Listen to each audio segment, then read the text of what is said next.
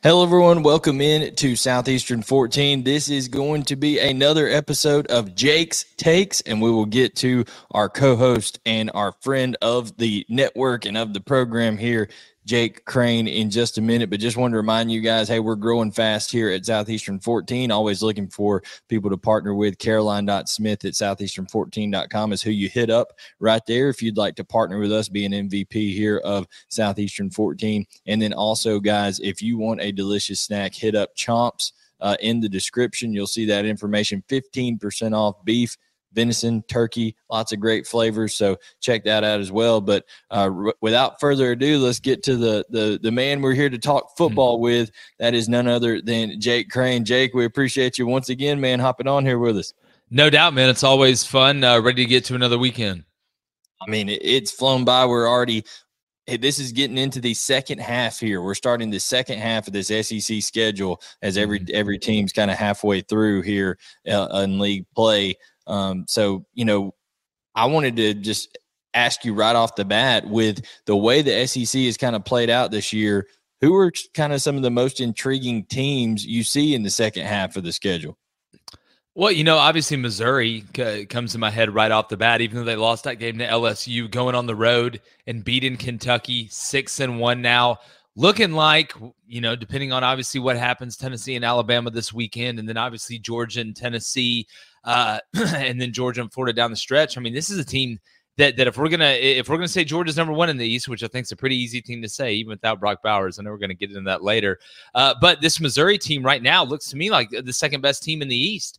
The only thing that worries me is obviously their pass defense. That's going to make it interesting against South Carolina coming up this weekend. But one of the best things, I think, if you're a Missouri fan, that you could have taken away from the Kentucky game is you beat a solid Kentucky team on the road by 17 points, and Luther Burden didn't freak out and have an incredible game. You beat them with other players, which shows you how much of a complete team that Missouri is really becoming, or at least a complete offense. They've been pretty good against the run, not great against the pass, but without a doubt, I think Missouri is the most intriguing team, you know, that comes to me right off the top of my head. And then Florida, obviously, to stay in the East, overachieving right now. And according to what I thought, according to basically what everybody thought, now there's a heavy back into that schedule. Not that it wasn't heavy at the beginning, but it doesn't get any lighter for Florida. And a lot of moods can change if they fall off a cliff here. But give me Missouri and Florida. Yeah, I think when you look at the schedule for Missouri coming up, of course, they have South Carolina tomorrow. And then they also have, when it's coming to the rest of the schedule, they get a bye week after South Carolina, Georgia on the road. We know that one's going to be tough regardless of who's playing for Georgia or who's not. It's going to be tough. And then you have Tennessee at home, and they also have Florida at home. So two key home games for them. We know Missouri is a tough place to play. Then they do have to go on the road to Arkansas. So I don't think you could ask for it to set up any better schedule-wise for Missouri in the back end. No, without a doubt. And if you think, I mean, in reality, this team was beating LSU at home 22-7 at one point. And kudos to LSU for coming back. But same team, and I know Kansas State isn't the same Kansas State from last year, but they had that big win early in the season. And without a doubt, with the momentum that Missouri has, with the efficient quarterback play that they're getting, with the ability to hit you in multiple different ways offensively, if the defense can just find a way to plug some of those holes in the secondary, I think there's a really, really good chance that Missouri ends up finishing second in the East. And to be honest with you, Blayne, this year, especially with the injury situation right now, who the hell really knows, man? Absolutely. And the only concern I do have on Missouri a little bit, the last 2 weeks, even though they created some turnovers defensively, 6.4 yards per carry for LSU on the ground, and Kentucky had 5.1 yards per carry. Kentucky moved the football. They just turned it over. Yeah, well, I mean, Kentucky, to me, has one of the best running games in the conference when you look at what Ray Davis, the Vanderbilt transfer, has done over there. But, and look, LSU, and I'm not trying to sit here and make an excuse for Missouri's defense, but you're not going to run into LSU's offense anywhere else right now. I think they can do that just about against anybody, save Bama, maybe a couple other teams, be able to run at a clip like that. So I think when Missouri's on more of an equal playing field with other teams, I think you're going to see them have enough to be able to come out in the end. Anybody in the West I'm intrigued, Jake, by you could legitimately at the end of this very easily have a three-way tie in the West. No, without a doubt. I mean, the wonkiness at the end is what's the most intriguing. You look at LSU going on the road and playing Alabama. That's obviously huge. Alabama going on the road and playing Auburn. Ole Miss, right? Kind of sitting back there. We've seen Ole Miss have a really good first half of the year like they did last year, and then just, the schedule gets a little bit more difficult, and they start racking up a bunch of L's. But I think this Ole Miss team is a little bit different. They're not as good up front on the offensive line as I thought they were going to be this year with what they had returning, but it seems, at least to this point, that Jackson Dart is not turning the ball over to intermediate defenders in the passing game. What I mean by that, linebackers, nickels, down safeties. It seemed that he would look through guys in the intermediate. You're going to have those picks where you throw the deep ball on 3rd and long, and it's basically like a punt. We've seen those before. But this year he's really limited on making those mistakes toward the middle of the field and in the intermediate passing game. And that was one of the biggest adjustments that he was going to have to make coming into this year. Yeah, and a lot of people had talked about, and I saw some press conferences, they talked about making some of these quarterbacks like Jackson Dart and also Jalen Milroe, who are guys who kind of have a downward trajectory on their throws, right? It kind of nose downs on them a little bit, and they talked about making them lift throws. And they do that with simulated pressures and stuff like that. Just for X's and O's wise, Jake, tell people when we're talking about making them lift throws and simulated pressures, dropping people underneath, what does that kind of mean when you're from a defensive standpoint? Well, again, you're number one trying to get guys off their spot, right? Because you get them off their spot, it's just like in basketball. You get them off their rhythm. You don't want a jump shooter getting right to his spot and being able to shoot a shot that he knows all too well. It's the same thing with the quarterback, but you also want to give him a window that makes him have to adjust it from what would be a normal throw, a 7-on-7 throw with no pass rush, as we like to call it. Anytime you work that as quarterbacks, right? We've seen coaches that have those scout D linemen have those big cages and stuff that they put up top, because that's how it is in real life. Every defensive lineman's not, 5'10". You got some absolute trees out here running around, especially in this league. So I think it's one of the most underrated skills for quarterbacks of being able to manipulate not only arm angle. We always hear, he changes arm angle, he changes arm angle, but ball angle. Sometimes those throws that look really easy that they complete, like over the middle, you don't get a proper respect for them until you get that behind view and you see what they're having to throw through. So anytime you're having to adjust, it'd be like putting obstacles in a pitcher's way when a guy's batting at home plate. You're typically less accurate when you do that, but the great quarterbacks are able to do it. So that throw that Jalen Milroe made at the end of the game against Arkansas with pressure and being able to fit it over to Amari Niblack, that was incredible. That was ballsy too. You want to know if Jalen Milroe is confident? Go look at that throw. Go look at that throw. That should let you know. That was ridiculous. You mentioned briefly Georgia. Of course, with Missouri there in the East, a team you got to watch out for. Now Tennessee, of course, they still have opportunities if they're able to win, even if they were to win. And we'll talk about that Alabama game with them here in a minute. But Georgia's offense without Brock Bowers. Jake, I feel like some of the talking heads out there, Heather Dinich and people like that, saying Georgia is no longer, in her mind, a top 4 team without Brock Bowers and all this kind of stuff. Do you feel like that's an overreaction, or do you feel like this Georgia offense how do you feel like they'll kind of go forward without Brock Bowers? Well, I mean, overreaction, yeah, maybe a little bit. I look, any team that loses their best player, which I think we can all agree Brock Bowers is Georgia's best player, it's going to hurt you. Right. But the luxury that Georgia has is you've recruited at an unbelievably high level. You're still going to have better personnel than 99% of the teams that you play. And you have Ladd McConkey coming back and getting healthy. But I think there is a logical argument that this takes away one of the most comfortable factors for Carson Beck. Right. I don't use the word security blanket lightly. I mean, Brock Bowers, when push came to shove, you know who's getting the ball, and it doesn't matter if you know who's getting it because he's going to find a way to get it and make the play. You take that away, that changes the dynamic of how you approach the whole game, especially in a close game all the way up to the end. But I know Ladd McConkey will step up. The run game is right now what I think the run game is. The other good news for Georgia is that Carson Beck has a lot of time to throw the ball because the offensive line protects him really, really well. But now is the time you brought Dominic Lovett and Ra Thomas over. Not for this. You didn't see this coming.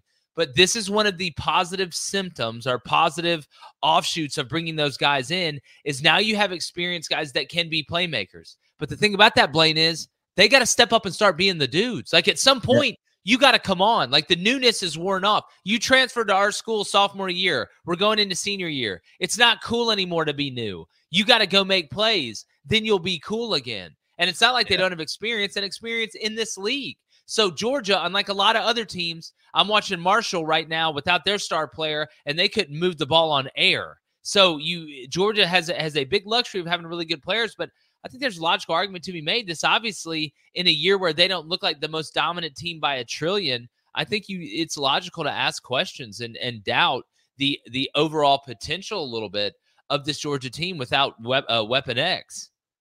No, I understand totally. I did want to talk a little bit about the dynamic of one thing Kirby Smart said. People kept asking questions logically in the press conference on Tuesday. They kept asking about Brock Bowers, and he made the comment. He said, "Hey guys, I think you think a lot of this about all these plays are Brock designed plays." He said, "Yeah, we've got some plays with Brock in mind." He said, "But a lot of these plays," he said, "in our system, you can do it at 11 personnel." 13 personnel, 10 personnel, and do so. Just from a system standpoint, I mean, will Georgia be able to stay with a lot of their concepts, you think, in terms of just having other guys run it? Yeah, without a doubt, you're going to stay with your concepts, and most of the time, those concepts and those first options stay the same. What I want to know is how much of the game plan and those concepts were geared toward not only getting Brock Bowers the ball, but using Brock Bowers as a decoy to get other guys the ball or know where the bracket's coming. Because again, the three things that Brock Bowers brings, obviously his ability to catch and block, those two things together, there's just not guys walking around that can do it at the level that he does it at. The second thing, his ability to be a leader on the field and make the play when the play has to be made. And then the third thing, and one of the most underrated, is his decoy ability. If I know who you're trying to take away, I know who is singled up. I can go to my next best matchup if you're going to devote two guys to Brock Bowers. So yes, they can. It just takes away, I think, a lot of first options and what those concepts are built around to work off of. Does that impact Austin Armstrong any in this bye week and leading up? Because I think Austin Armstrong might have had a better idea. Okay, here's how we're going to try to defend Georgia if Brock Bowers was in there. Now, without Brock Bowers, does that, who do we double anybody? What do we do? Like, does that? Yeah, I guarantee you. Yeah, I guarantee you Austin Armstrong is not that he wants anybody to get hurt, but I'm guarantee you he would much rather have the situation of now we don't have to defend Brock Bowers. I think, what I think it does is it has a ton to do with third down as well, like how you call third down. If you're sitting there running a lot of two-man on third down, you're like, listen, Brock Bowers, whether he's in line or whether he's lined up in the slot or where they put him, we're going to shade to Brock Bowers now and basically put two people on him, bracket them, right? With two men, your man underneath.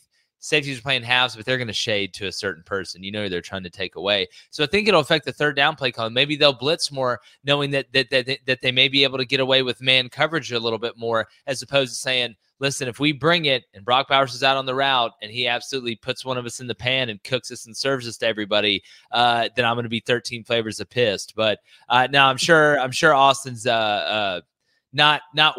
not down about not having to face Brock Bowers. And that wasn't what I was insinuating. Yeah, I know that's not what you're saying, but it's a great, you know what I mean. It's never great when somebody gets hurt, but man, your best player got hurt. Golly. They're sad for the human being, but they're not sad for their game planning. Exactly right. For sure. Absolutely. Tennessee and Alabama, this has gone down to a 8.5 point spread. I think it started at 9.5. It's up to 48.5. It was crazy, Jake. This summer, the over-under on this was 66.5, and then now it's 48.5. So it's changed so much since that very, very early line that was out there. Just your general thoughts on the game, and then also keys to victory for each side. How does Tennessee go into Tuscaloosa and come out with a win, and how does Alabama hold serve? Well, general thought, these are two totally different teams than the ones we saw last year. I mean, you brought up last time I was on here the amount of explosive plays that Tennessee had hit through the passing game and really in general. And it was like 55-10 as compared to 2022. They showed the ability to be able to run it on A&M, which I think if you can run it on A&M, you can run it on anybody. Now, we'll say that A&M game was at home. This is on the road. We know how Alabama is at Bryant-Denny. It's not exactly a walk through the tulips. But I'll tell you this much. The key to victory, to me, for each team is actually very, very similar. Because I know Jalen Milroe is young, but there's a lot of similarities to the way Joe Milton's effectiveness through the air goes and the way that Jalen Milroe's go, right? They're up and down. I think Jalen Milroe actually is a better deep ball thrower than Joe Milton. He may not be able to throw it 90 yards, right? He may be able to. Hell, it's Jalen Milroe. Who knows? But he can really throw the deep ball. And you can see that nuance, that capability coming on in the intermediate. The more experience he gets, you brought up the throw against Arkansas there late. But I don't believe that Tennessee and Joe Milton have the ability to convert the third and mediums that they're going to be in, right? I think you're going to get a lot of third and sixes. I think you're going to get a lot of third and sevens around there. And even when Tennessee does move the ball and gets it into the red zone, I don't think they're going to be able to score touchdowns. They'll kick field goals. So to me, the key to victory for each team is which quarterback is able to make the routine throws routine, especially on third and medium. And I will lean Jalen Milroe in Alabama over Joe Milton in Tennessee, who lost a lot at wide receiver too. I mean, we can't understate that fact as well. They did lose a lot. Now, what could affect maybe some of those routine throws for Jalen Milroe is that Alabama's dead last in the SEC in allowing 31 sacks, and Tennessee gets after the quarterback, son. I mean, they really do. Do you feel that Alabama maybe is this we haven't seen them do a whole lot of max protection and stuff like that? Do you think they do some of that in order? I mean, still take their deep shots, but definitely use a tight end to chip over there at left tackle, a running back, things like that to prevent James Pierce, Aaron Beasley, Tyler Barron from just getting back there to Milroe. Yeah, I think they'll test it out early. They'll be able to see if they're able to pick it up. I mean, if you're having to max protect, when they're bringing four guys, then that's a different story than having to max protect. When they're bringing five, they're folding guys in, they're bringing a lot of pressures, and you're able to get those true one-on-one matchups because it's zero coverage in the back end. Here's how I think it's going to go. I think both offenses are going to struggle a little bit early. I think this is going to be more of a low-scoring game. But over the course of 4 quarters, I just do not believe that Joe Milton is going to be able to throw Tennessee and make those throws, like I mentioned, on those third and mediums, third and longs, to be able to continue drives. At some point, Alabama may get stopped 3-4 times in a row, but they're going to hit that big play. I don't care if it's 3rd and 15 or if it's 2nd and 1. They have found a way to make explosive plays when they've had to have them. I think they get up on Tennessee, and Tennessee has to start throwing to get back in it, which is not a good recipe. I think Alabama wins this one around 31-14, 31-17, somewhere around there. Yeah, I mean, I think that, Jake, when you look at these teams, you go look at all the advanced numbers and metrics, they're very similar in how they want to play football. They are. The difference is Tennessee can run the ball. Alabama hasn't been able to do it. Tennessee, when you look at, you rolled up 240 yards on the ground against A&M, who may have the best front seven. I think A&M, Penn State, and Alabama, and then I think you can still throw Georgia in there, the top 4. Michigan, they're close to up there, but they're not as dominant on the defensive line as they are the offensive line.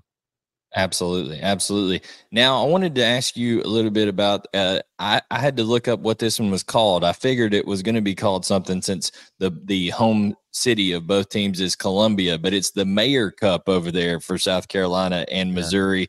I didn't know if it was like key to the city or whatever, but it is the Mayor Cup, and you've got South Carolina going on the road to Como to take on the Missouri Tigers.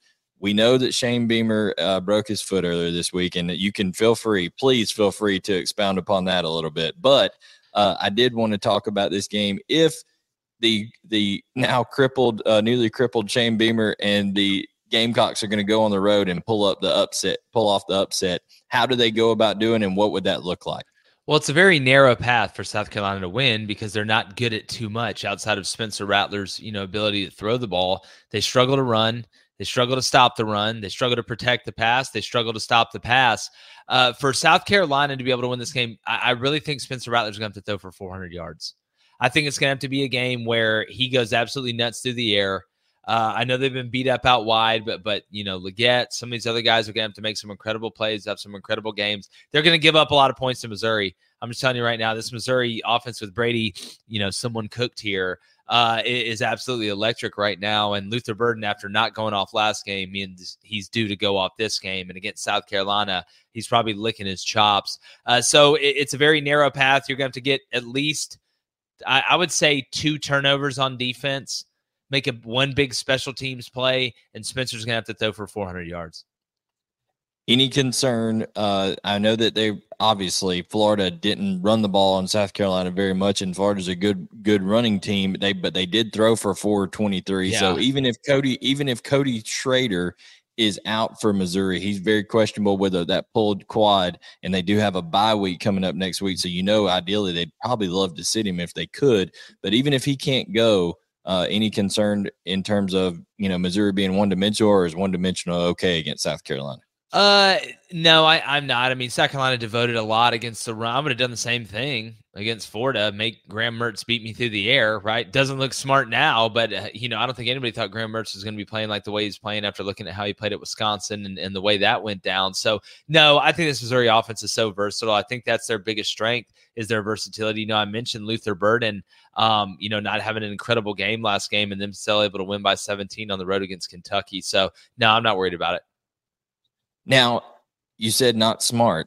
Something that's not smart is kicking an object and breaking your foot. And I know you've went off on that a little bit, that it wasn't necessarily that, because people are humans and they have emotions and they do things. But it was kind of how Shane Beamer handled it afterwards that you kind of took umbrage with there. So let us know your thoughts about the whole Shane Beamer emotions, tantrums, all this kind of stuff that people are accusing him from. Where do you sit on all this with Beamer?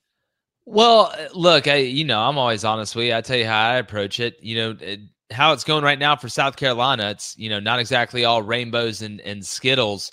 If we're winning and, we're sitting here at 5-2 or, whatever, 4-2 with a couple big wins. Hey, I'll tell you, I got mad at practice, kicked something and broke my foot. You know what the fans are going to say? That's how much he cares. That's why we're winning, because our guy cares that much. He wants practice to be so perfect. But now, since they're losing, you have a lot of people like, God, it's so childish. He'll never be able to get it under control.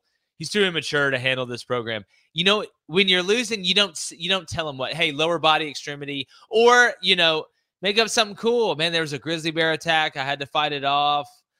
Something like you don't need to tell him like, My uncle has a great saying. He told me, he's like, listen, just because you can say something doesn't mean you always should. You got to be able to read the room. Right now, the room said, hey, lower body extremity. Don't worry about the details. We don't talk about injuries this early in the week. What was your thoughts on the post-game press conference where they asked him what was wrong with the defense, and he basically went on a 1.5-minute tirade of how his defensive players didn't do what the coaches told them to do, which as a coach, I was told, hey, if your players do something, you're either coaching it or allowing it, is what I was told. And he basically admitted, hey, that's exactly right. And listen, there's times where stuff gets called in and they don't run it. I'm not even saying he's wrong, but again, why? There's a question you should always ask yourself when you're dealing with the media as a coach. Is what I'm about to say going to help my team? If it's going to help my team, in my opinion, then say it. If not, don't say it. I just don't know what you accomplish by going to the media with that. When you say that during the meetings, you say that when you're addressing the team. Hey, one of the reasons we didn't win is because we're not doing what's called. All we can do is call it. You don't go to the media and say it. Just because you can say something doesn't mean you should.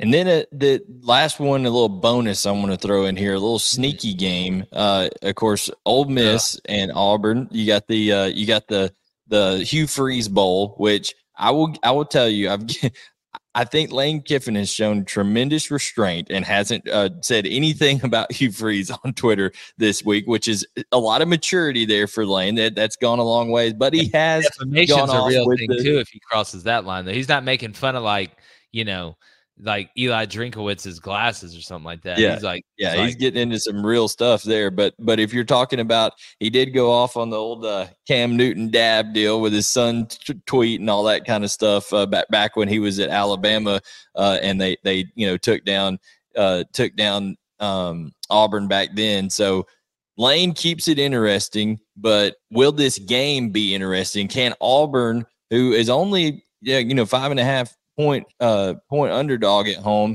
do you think they can keep it interesting in this game? Do you think they'll play a little bit better at Jordan-Hare Stadium? Yeah, they always do. I mean, you look at the way they played against Georgia. The question is, over 4 quarters, can Auburn put the whole game together and be able to finally pull it out in a big game at the end when they're in it close? Not that they did it. I wouldn't say at Cal was exactly a big game. It probably is because it's so early in Freeze's tenure. But the worry I have about this game from an Auburn side is you don't have any pass rush, and Ole Miss is able to run the ball, right, with Quinshon Judkins. He's at least going to get some. I think Auburn will be somewhat stout against this run, but I worry they're going to get Ole Miss on a lot of third and predictable passing downs. But since they can't get a pass rush, they can't get pressure unless they bring pressure, and that exposes you in the back end. I don't know how long they can hold up. And then offensively, they haven't shown the ability to be able to score enough against a defense that both their eyes and ears work to be able to outscore a team really in a track meet like Ole Miss if they can't get to the passers. So I think Auburn can win it because it's at home. We know how crazy Jordan Hare is. The personnel is closer than it was in Georgia and Auburn, but it's going to be really tough. I will say this, though, Blayne. There's always those 1 or 2 games a year where Lane's teams don't show up against a team that they're better than. Could this be that? I don't know. Kind of smells like it. Yeah. He's calling the shot. Are you calling it?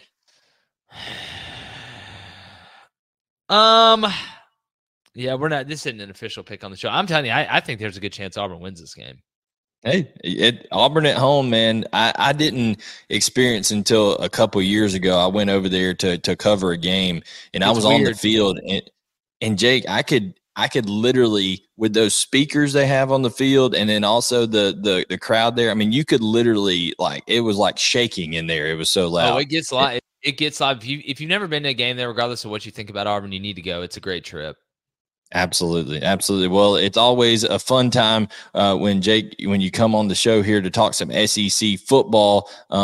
Tell everybody what kind of coverage you guys have going on this weekend on Crain and Company, where they can find you and all that good stuff, man. Man, we got that lockdown coverage. If you enjoy this, stuff like this, go over. It's on YouTube. Go to Crain and Company, CRAIN and Company. We're on Apple Podcasts, Spotify. If you just listen, we got some great merch too. A bunch of stuff you need to check out. We go live each weekday morning, 7:30 a.m. to 9 a.m. Eastern, 6:30 a.m. to 8 a.m. Central. We have live calls, a live chat. If you can't join us live, catch us. We talk everything, all college football from across the country, NFL as well, and just love it, man. If you like old school sports talk, come check us out.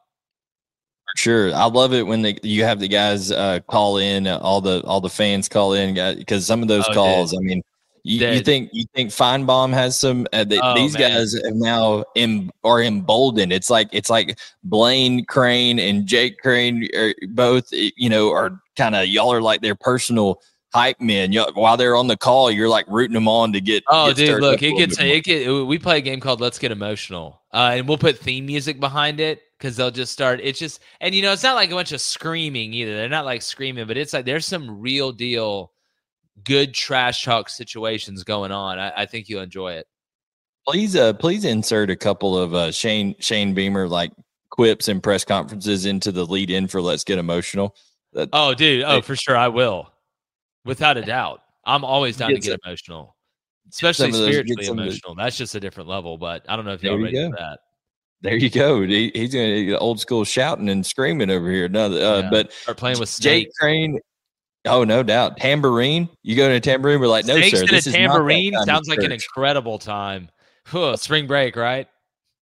Guys, if you want to follow Jake on X, formerly known as Twitter, it's at Jake Crain _. You can follow Crain Company using at Crain Company. Follow me using at B Gilmer 18 and follow Southeastern 14 using 14 Southeastern. We appreciate everybody tuning in. We will be back next Friday, each Friday during football season. Jake is here with us on Jake's Takes on Southeastern 14. Make sure to check out Chomps in the description. And guys, we will be back with you. We'll have some live reaction stuff this weekend as well here. So check out Crain and Companies, and then make sure you subscribe, turn on notifications with us right here. And we will see you guys later on here on Southeastern 14.